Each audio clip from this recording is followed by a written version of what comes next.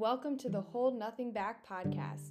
My mission with every episode is to relay information on training, nutrition, and mindset that I wish that I had when I first started my own fitness journey. If you do like the podcast, don't forget to leave a review and let me know on the Hold Nothing Back Instagram. Without further ado, let's get into it. Hello, everyone, and thank you for coming back to the Hold Nothing Back podcast. So today I'm going to be talking about my first love, which is training rather than nutrition. I feel like I've talked a lot about mindset, a lot about nutrition, but I haven't even really gone into a deep dive on what really goes into me creating a training program for a client. And I think, a lot of coaches out there today, they do more of the nutrition side of things. They read lab work, but I haven't heard a lot of coaches really talk about training. So I'm really excited about this today. And I think that it's going to give you a great idea on how to create your own training program, or maybe you'll just learn about my own methods. And then, of course, if you wanted to sign up for coaching, let me know. So the first thing that I wanted to touch on regarding this topic is, what are your goals? I think that's the first thing that we have to tackle before we get into creating any type of training program.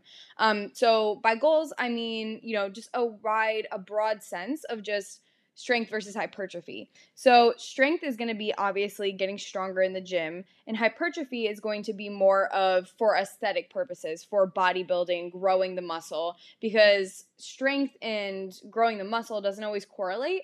For those that don't know, a strength plan would be mostly like 1 to 6 rep range, and then hypertrophy would be more of an 8 to 12, 8 to 20 rep range. Speaking of that, it is very interesting. Just a point that I want to throw in really quickly is there's actually a study just done going over, you can actually go, I should have looked it up, but you can actually go as little as like 30% of your 1 rep max, and you can still gain muscle. You just have to make sure that you're taking that to almost failure. So just wanted to throw that in there. Really cool that you can train hypertrophy at super low weights and then strength in order to get stronger. It's a totally different ball game. But with that being said, you want to pick one of those goals. If you were to pick a strength-based goal, that's where you may want to periodize your training. Now, if you're a beginner, and I will get into this a little bit further down the line of this podcast, but if you're a beginner, I wouldn't necessarily periodize your training. I would just want you to learn how to squat, deadlift, and bench first. But if you're someone who is advanced, there is research showing that periodization is actually going to be helpful for strength gains. Not so much hypertrophy, but strength gains definitely will see a difference. So what is periodization? So opposed to a program is going to be just like a week of workouts. So anyone can really prescribe you a program. This is what I used to do when I didn't know anything. And I sold like booty guides and whatever. And so I didn't really have a big picture to the training. It was kind of like, do this workout this week, and then next week you're going to do this workout. There was no real rhyme or reason to anything. Now, periodization kind of plans out your whole year in advance, or about a year. So, the macro cycle is what they call it. There's macro, meso, and micro cycle. A macro cycle is going to be the really big picture of, say, maybe like a whole year of preparation leading up to a meet. And then a mesocycle is going to be a smaller part of that. And that's a block within that season. So that could be an endurance phase, a strength phase, a recovery phase. And then from there, you can even break it down further into a microcycle. And a microcycle is going to be a week within that mesocycle, and that mesocycle, again, in the microcycle. And so there's a couple different ways that we can go ahead and plan this out. So we can either use linear periodization, which is just the gradual progression model that, slowly increases volume and intensity over time throughout a mesocycle. And that's where you would want to accomplish this by increasing the load, volume, or intensity variables every 1 to 4 weeks, allowing your body to adapt in a consistent and safe manner. So linear periodization is more of like a wide picture, opposed to undulating periodization. And that can be daily or weekly undulating periodization, but daily would refer to, using different loads and reps and sets in a training program on different days of the week. So it breaks things down even further. Now, there's a couple of, and there's also block periodization. Again, it's probably like in the middle of those two. And now I'm not going to get too much into depth on this because I'm not a strength expert, but I kind of just want to give you an idea of what that would look like and how there's many, many different ways that you can go ahead and periodize your program, but it definitely takes some effort from your coach. And that's where, I've helped beginners in the past with periodization, but if you're someone who's a power lifter, it's definitely a good idea to seek out a powerlifting coach for that, because bodybuilding is totally a different beast. And so, speaking of, so bodybuilding or hypertrophy-based training shows that there's actually no evidence showing that periodization is better. It's actually the same as if you were to just go in and do a typical program like I was just talking about before. And actually, one thing really quickly that I didn't get to mention with the strength training is that, more experienced lifters can actually benefit from a higher frequency. For example, like if you were to do... I got to think about this. So if you were to do, instead of doing like 2 leg days a week, you could maybe do 3 leg days a week, or let's say 2 leg days a week where you're doing 6 sets per leg day. And then you can break that down into 3 leg days a week when you're doing like 2 sets or 3 sets per leg day. And that's where someone who is more experienced would benefit from that. But again, now hypertrophy is going to be a lot more simple. You don't have to be so specific in the way that you do things, especially if you're a beginner. And what I actually like to do with my hypertrophy-based clients is I like to just give them a program for 3 to 5 weeks. It's going to be the same thing, absolutely no changes unless they're having an issue, which I will get, into further down the line on this podcast. But so it'll stay the same for 3 to 5 weeks. And the reason why we do this is because I want that person to get really, really good at that exercise. And I want them to feel like they mastered that exercise. Because the first time you do a new exercise, it's probably not going to be that effective. And you're probably going to look a little funky doing it. So I want them to get really good at it so that it becomes more efficient, more effective, and we're able to track their progress. Again, if you're just, say you're doing a leg press one week, and then we go ahead and do a squat the next week, and then we go ahead and do a box squat the next week, well, you're not going to be able to really track your progress, because each time you're doing that exercise, you're going to have to get good at it again. You're not going to be able to get stronger in it if you're always changing up the workout. Not only that, but you're using different, it may seem like a squat and a leg press is really similar, but you're really using different muscles. So your muscles aren't going to get a chance to adapt and to get stronger at that exercise if you're always changing it. A little caveat there is, that's why it's hard when so many people are posting their workouts, like swipe workouts on Instagram. And yes, they're great if you need an idea for a workout, but you don't want to be changing up your workout all the time, because you're not going to be able to see progress, especially if you're a beginner. Now, if you are someone who's more advanced, I would like to say that, with my upper body training, I've kind of done every single exercise under the sun, and I know how to do it. I've had a lot of help, a lot of coaching with it. So I can go ahead and switch up things here and there. But, even with my leg training and my glute training, I just have these staple exercises that work really freaking well for my body. And I just don't want to change it. And I don't really have to change anything. I will change some accessories here or there, but I always keep my main compound lifts the same so that I know I'm making progress, because I know I'm getting stronger on them every single week. And that can be either like, a hack squat, a hip thrust, a deadlift, anything that's easy to progress in. That's something that you want to keep the same so that you're always making progress and you're always getting better at that lift.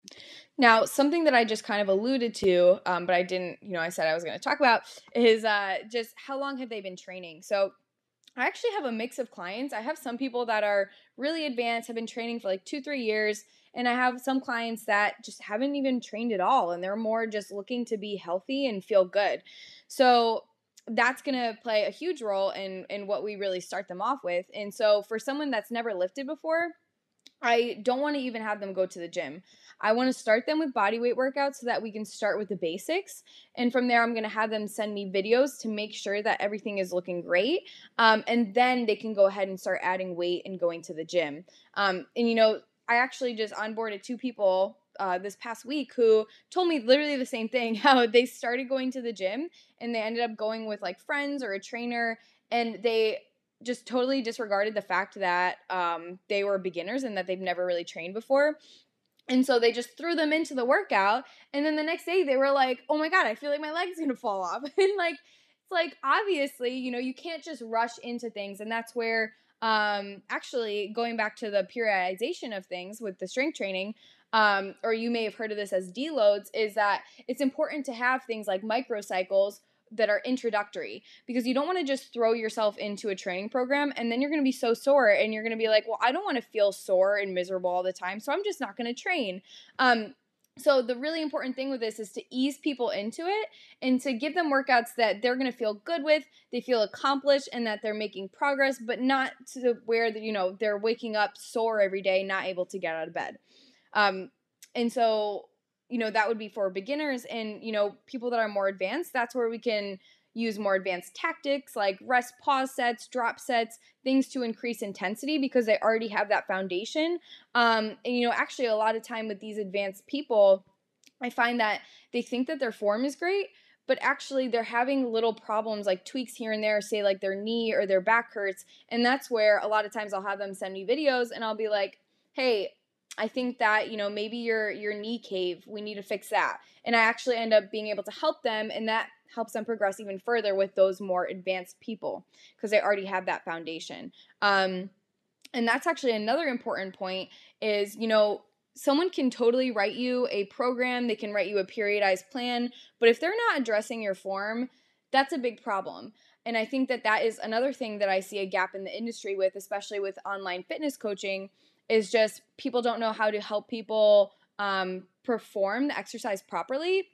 And that's where, you see people wanting to bring up weak muscle groups. And it's like, yeah, you can probably do a ton of volume, but what's their form like on that exercise? And I think I mentioned this in a podcast previously, but something that I see done wrong all the time is back training and hamstring and glute training. And it's because people just throw weight around and they don't understand that you have to do the workouts in a certain way. For example, a lat pull down. I see a lot of people just using their traps. And, actually something that you can take away today is a wide grip lat pull down with the straight bar is not going to be as effective as a close grip lat pull down, pulled down to the front of your body. And that's just because of the anatomy of our lats. And that's something that you don't really see and no one really tells you, because a lot of the online fitness coaches are more into the nutrition and they don't have that training side of things. But that is so important. So if you're lagging on your lats and someone tells you to do a wide grip lat pull down, well, maybe you should reevaluate, and maybe that person should say, hey, let's address your form, make sure your form is on point, and let's do things that I know are going to target your lats and hit your lats. So that is something that's really, really important, especially, with, like I said, addressing those weak spots. And actually, someone that, I'll just throw in a little case study here. Someone that I had onboarded a couple of weeks ago was wearing Converse and was having issues with knee pain. So I had him send me a video of him squatting, and I actually saw that his ankles were caving in ever so slightly and his foot was collapsing, creating a little bit of knee valgus, or when your knees cave in a bit when you're squatting. So we decided to take the shoes off, go barefoot. We worked on strengthening his abductors, and his knee pain actually went away. So that's why it's so important. Like, before you go ahead and say that something's wrong or something's off, or going to a chiropractor or a physical therapist, make sure that you're addressing the movement patterns, because that's usually the culprit of any injury, any lagging muscle part. So definitely send videos to your coach, and if your coach can't help you with that, get someone that can help you with that, because it is so important. And I'm kind of going on a rant right now, but I even know physical therapists that, and physical therapists are great, but like, I know some of them that aren't so great, and they don't even address the movement pattern, and they try and put a Band-Aid on the problem, but it's like, if you don't address the movement pattern, the problem's never going to be solved. It's just going to keep happening. So I don't know. That could be a whole podcast on just addressing weak spots and how people look over it, but I won't get into that too much today. Actually, the next thing that I want to talk about is volume. This is very important. Volume, intensity are very important aspects of a training program. And so we're going to talk about volume now. So there has been a couple different research articles, literature that I've read, and they all have a little bit different perspectives in the results that they gathered from the studies. But something I can tell you is a lot of them, there's a range between 8 sets to 30 sets per muscle group per week. So that means that you can make gains with doing as little as 8 sets per week per muscle group and as much as 30 sets per week per muscle group. So for example, that would be, doing hamstring curls on leg day A for 4 sets and then hamstring curls on leg day B for 4 sets. And you'll still be able to see progress. And so just know, though, I think the reason why there's so much variety in this is, of course, with anything, it's going to depend on the individual.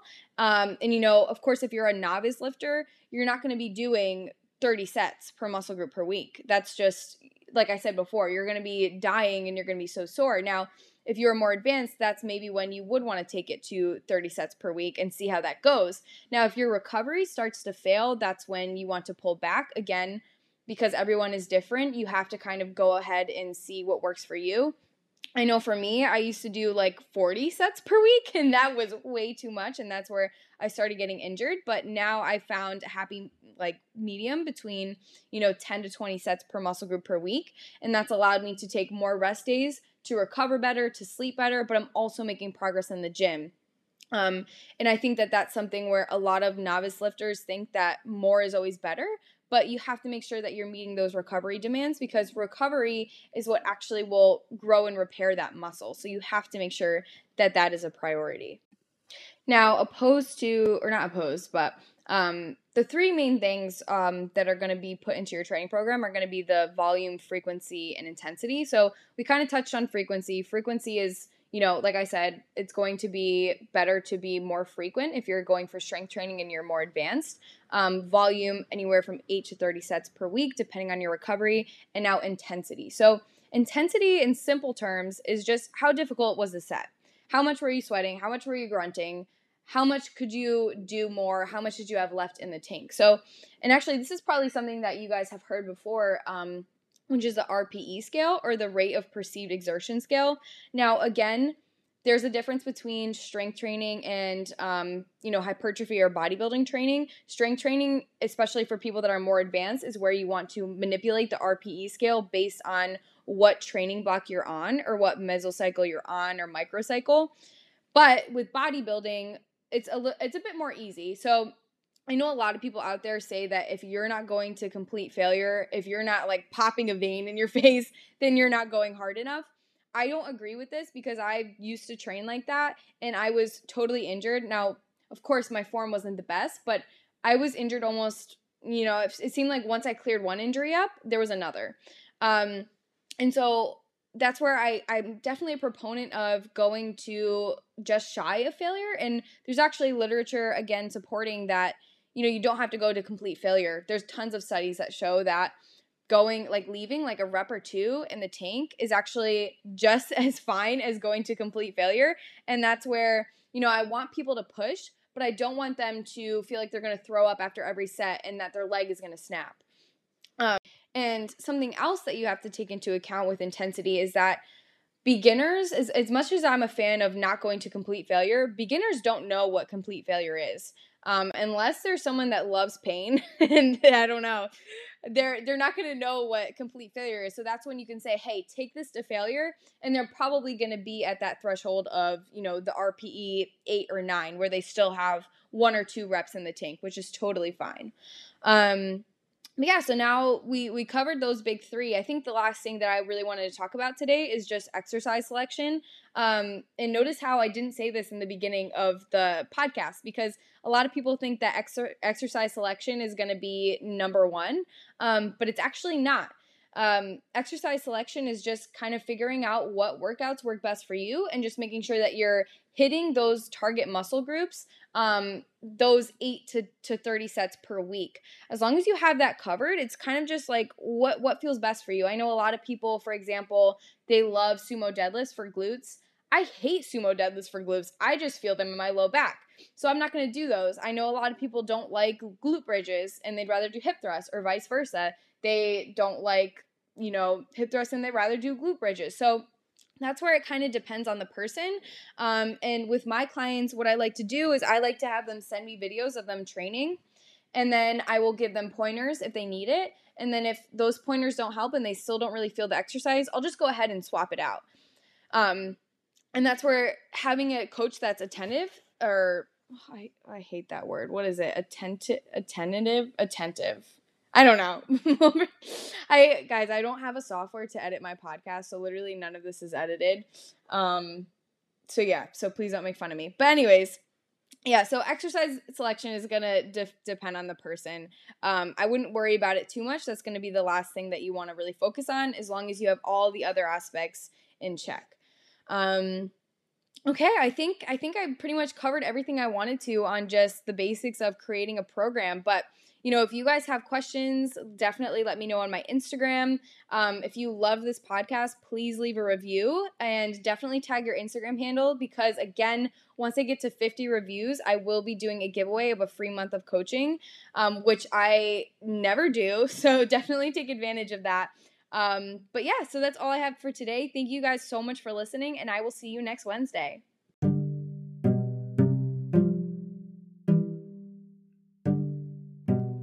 If you did enjoy this episode, make sure to leave a review and share to social media. And if you are interested in hiring me as your coach, head to www.holdnothingback.net to apply.